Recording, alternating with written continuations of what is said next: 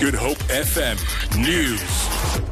The University of Cape Town has urged government to include the fee issue in the next year's national budget.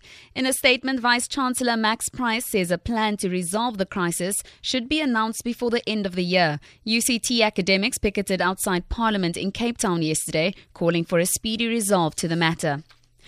Property mogul Jason Roeder is expected to appear in the Stellenbosch Magistrates Court today in connection with the murder of his wife. The court is expected to rule whether he can return home to Johannesburg. Roeder is out on bail of 1.1 million rand with strict conditions. He was ordered to live with his in-laws in Cape Town pending today's appearance. The Johannesburg man is alleged to have murdered his wife Susan at the Spear Wine Estate in July. The Democratic Alliance in the Western Cape says agriculture is the cornerstone of the provincial economy. Chairperson of the Standing Committee on Economic Opportunities, Tourism and Agriculture, Beverly Schaefer, has been speaking during a debate in the provincial legislature on the plight of farm workers. Opposition parties say farm workers are amongst the most lowly paid and work under unbearable conditions. They have also raised concern about a 4-week wage strike at Robertson Winery with no end in sight. Schaefer says the DA cares about the plight of the workers.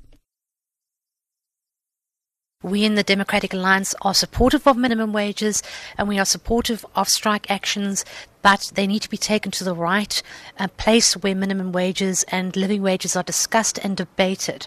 The Western Cape agricultural workers are the highest paid in the country.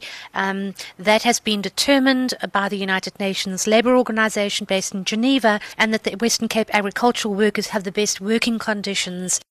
Law enforcement officials and emergency services personnel in Cape Town have called on communities to help protect essential services workers while on duty. Various members from the South African Police Service, emergency services personnel, private security firms and traffic officers picketed along the busy Voortrekker Road in Maitland in Cape Town. They are calling for an end to attacks on essential services workers. Spokesperson for the group, Graham Daniels. We're here to create awareness around the plight of our policemen, our emergency services, basically our first responders, to show the community that their lives matter. We are in a process of informing the communities that we have to protect our protectors. These are the people that is out there day and night looking after the community, and we need to look after them. These emergency workers say they do not know why they are being targeted by criminals. We have taken a stand against violence against our staff. We are very unsure with regards to the emergency medical services staff because we do not carry firearms. There's nothing in our vehicles but equipment to save lives. It is important to take part in this process because we are all affected by this killing and robbing in the communities. For Good Hope FM News and Traffic, I'm Tamara Mitrovic.